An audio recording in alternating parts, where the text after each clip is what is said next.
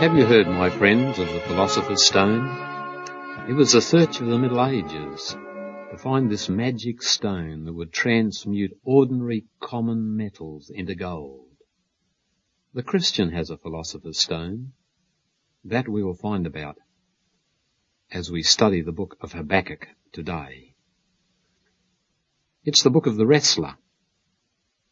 That's the meaning of Habakkuk, the wrestler. He's been called the great-grandfather of the Reformation because it's here, in the second chapter, that we find the famous words, "The just shall live by his faith." These were used by Martin Luther as the keynote of the Protestant Reformation. Paul had used them repeatedly in his epistles before that, but Paul had gotten this phrase from Habakkuk. Well, what connection is there between a Philosopher's Stone and Habakkuk and the just shall live by his faith? And why is it that this man in the providence of God was given the name that means the wrestler? Well, my friends, let me read to you from the first chapter. This is a book that has 3 chapters. The first one contains a burden, the heavy burden of the prophet. The second chapter contains a vision. The third chapter contains a prayer. This book opens with a sob and it ends with a song, and 2/3 of it is a debate between the prophet and God. And it's a debate about evil. As we said last week, there is one thing that's as common as the air we breathe and the food we eat, and that's trouble. The cry of human anguish is forever ascending up to heaven.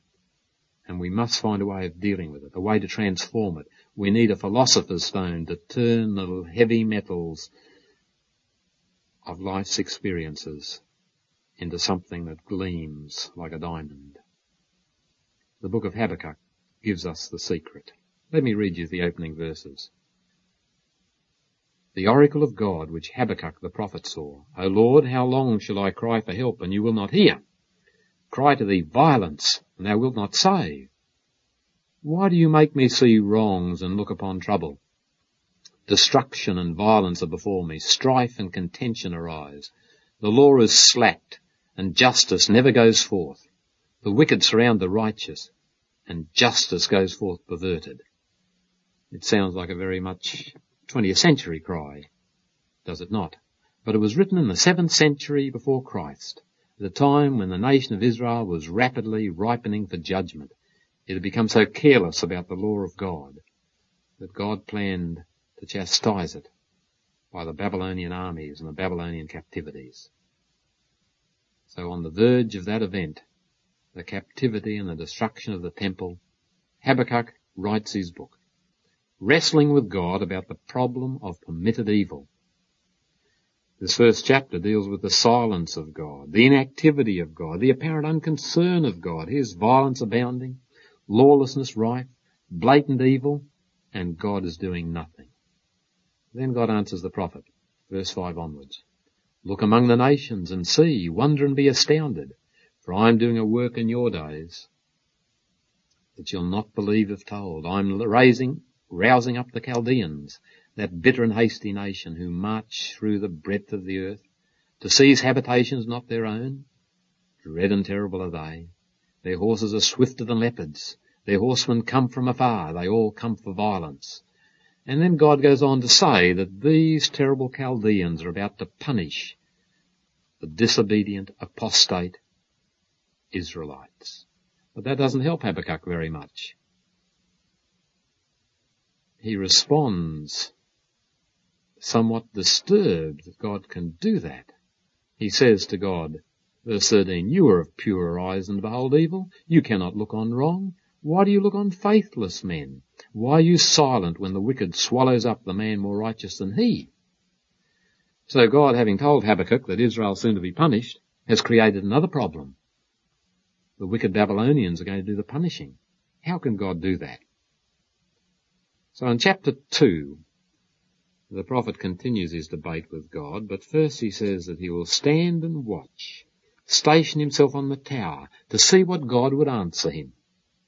And then we have the answer. I'm reading from verse 2. And the Lord answered me, write the vision, make it plain upon tablets, so he may run who reads it. And then the message comes. Behold, he whose soul is not upright in him shall fail, but the righteous shall live by his faith. In this verse, God answers the problems of Habakkuk. He tells him that all who do evil, whether Babylonian or Jewish, shall ultimately fail. But all who do good shall live. But in the interim, they must live by faith, by fidelity, by trust in God. This is the answer to Habakkuk's problem. And it's an answer to our problem. Faith is the Christian's philosopher's stone. By faith, we can transform the troubles of life and turn them into gold. The gold of character. The gold of holiness. The gold of being ready for heaven. Faith is a bridge. We can throw it across our ignorance, which confronts us every day. We know so little about the meaning of things, so little about God's providences, but faith can throw a bridge over the giant chasms of our ignorance. I want you to notice particularly how in the last chapter the prophet sings a song so different to the sob of the opening. I'm reading from verse 17. It's the song of faith. Although the fig tree do not blossom, nor fruit be on the vines, and the produce of the olive fail, and the fields yield no food, the flock be cut off from the fold, and there be no herd in the stalls, yet I'll rejoice in the Lord. I will joy in the God of my salvation. God the Lord is my strength. He makes my feet like hinds' feet. He makes me tread upon my high places. Here's the song of although and yet. Although there's no food, although there's no prosperity, although there's no health, although there's no safety, yet I'll rejoice in the Lord. I'll joy in the God of my salvation. Indeed, he says that God will make his feet like hinds' feet. We know how graceful the deer are, how lively, how agile. That's what faith will do for the soul. It'll make us spiritually agile. It'll make us lively, even with the beginnings of eternal life. The psalmist too knew the song of although and yet. I'm turning in my Bible to Psalm 46. He knew the philosopher's stone of the believer. I read, God is our refuge and strength, a very present help in trouble. Therefore will we not fear, though the earth should change, though the mountains shake in the heart of the sea, though its waters roar and foam, though the mountains tremble with its tumult. Notice what he's saying, although and yet. Although the earth change, though the mountains shake, though the waters roar and flood, yet God is our refuge and strength, a very present help in trouble. My friends, human nature is very piggish. A pig can't look up unless it's on its back. And that's the way it is with many of us. We refuse too often to look up unless we're on our backs. God does have a purpose in trouble and in trial. Let me read to you from the book of Lamentations, some of the most beautiful verses of Scripture. The first verses tell of trouble. I'll just read some sections. I am the man who's seen affliction. He has driven and brought me into darkness without any light. Surely against me he turns his hand, again and again the whole day long. He's made me dwell in darkness like the dead. He's walled me about so that I cannot escape. He's put heavy chains on me. He's blocked my way. He is to me like a bear lying in wait, like a lion in hiding. He led me off my way and tore me to pieces. He's made me desolate. He bent his bow and set me as a mark for his arrow. He drove into my heart the arrows of his quiver.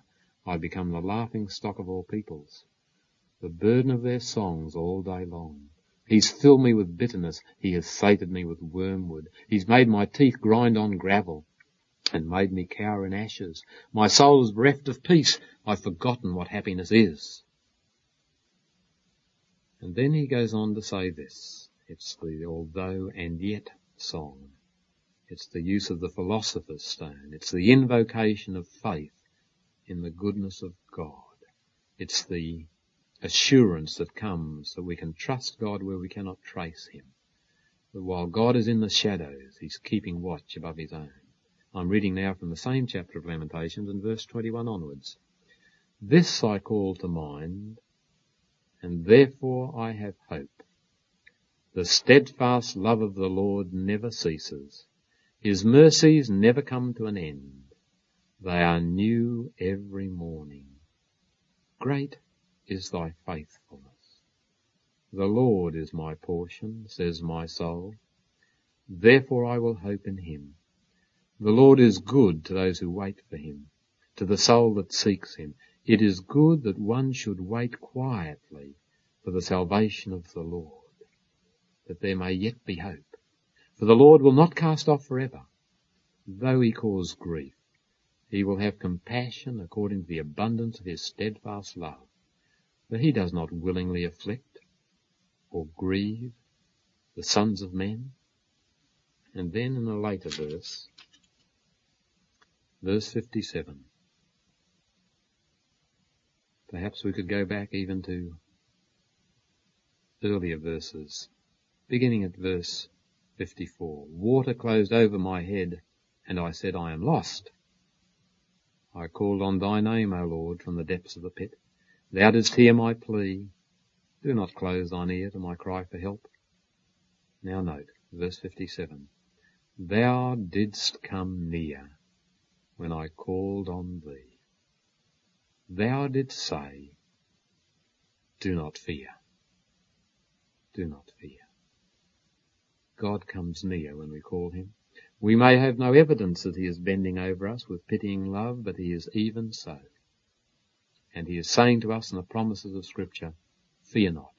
There are 365 of those fear nots in Scripture. That's one for every day in the year. Half of our trouble, my friends, is that we try to bear tomorrow's trouble today. We've been told by the Lord, sufficient unto the day is the trouble of that day. Anyone can bear his burden, however heavy, for one day. Be the day weary or be the day long, at length it ringeth the evensong. He comes near as we trust him, and he'll give us manna for the one day.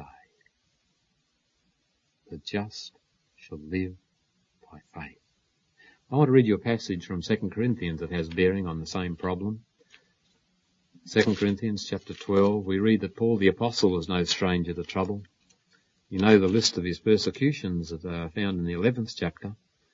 He mentions there about his great labours, his imprisonments, his countless beatings, often near death, beaten with rods, stones, shipwrecked, and night and a day adrift at sea, on frequent journeys, in danger from rivers, danger from robbers, danger from my own people, danger from the heathen, danger in the city, danger in the wilderness, danger at sea, danger from false brethren, in toil and hardship. And so he goes on. Hunger and thirst, often without food, many a sleepless night, and the daily pressure upon me of my anxiety for all the churches. Well, my friend, that's quite a catalogue. But now notice how he gives the climax. In the next chapter, the 12th chapter of 2 Corinthians, verses 7 to 9. And to keep me from being too elated by the abundance of revelations, a thorn was given me in the flesh, a messenger of Satan to harass me, to keep me from being too elated. 3 times I besought the Lord about this, that it should leave me. But he said to me, my grace is sufficient for you, for my power is made perfect in weakness. I will all the more gladly boast of my weaknesses, that the power of Christ may rest upon me. For the sake of Christ, then, I am content with weaknesses, insults, hardships, persecutions, and calamities. For when I am weak, then am I strong. Now note that the mighty Apostle Paul, the greatest missionary of all ages, had a thorn in the flesh. And the Greek word here can be translated as stake. It's as though he'd been crucified by it. A messenger of Satan, harassing him. And he sought the Lord repeatedly about it. It reminds us of Christ in Gethsemane, praying 3 times the cup might pass and getting the same answer. Both Christ and Paul got an answer. An answer from heaven indeed, but the answer was no. The answer was something better coming up. And for Paul, the something better was that God would so endow him, so endue him with grace, that he would glorify God through his weakness. My grace is sufficient for you. My power is made perfect in weakness. God's grace. That means his love, his favour, his active goodness on our behalf. It's sufficient. Can you imagine a little fish in a mighty river like the Amazon, wondering whether it's going to drink up all the water? The Amazon would surely whisper to it, little fish, my water is sufficient for you. Can you imagine a little mouse in the granaries of Egypt after the 7 full years when the granaries were laden with wheat? And here's a little mouse nibbling away in a corner, wondering whether there'll be enough wheat to last him for his life. Would not the storehouses, if they could talk, say, little mouse, our granaries are sufficient for you? And then picture a man on the rim of the world breathing in the atmosphere and fearful lest he should exhaust the atmosphere. Wouldn't earth say to him, my son, my atmosphere is sufficient for you?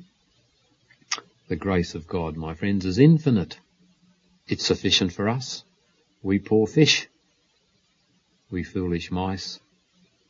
God's grace is sufficient for us. Take it to pieces. Look at it word by word. That belongs to Christ. It's Christ that's speaking. The grace that he had. The grace that's in his heart. If it's his mediatorial grace, as he stands for us before the throne of God, as he observes all that happens to us, as his hand is over the whole show, surely his grace will be sufficient for us. His grace, his love. We know what that love is. It's love for the loveless. It's mercy for those who have been merciless. It's forgiveness for those that have been unforgiving. It's righteousness for the unrighteous. Is sufficient for you, whoever the you is, for you and you and you. My friends, it is all dependent on our faith. Only in the sense that faith is the hand that brings Christ to us, for faith has no virtue in itself. Faith is like glasses. Glasses only have virtue in their object. And faith's virtue is in Christ. But the just shall live by faith, not by his feelings. They change a dozen times a day. They're like the weather, my friends. When Isaac depended on his feelings, he got the wrong boy. He felt the skins on the arms of Jacob and he thought it was Esau. We mustn't trust our feelings. The Bible says he that trusts in his own heart is a fool. We mustn't trust in our own thoughts. We trust in the goodness of God, who has said that his grace is sufficient for us. The greatest preacher since Paul was probably Spurgeon. I'd like to share with you a few things he said about faith. Faith's motto is victory. She ever rides forth upon the white horse, conquering and to conquer.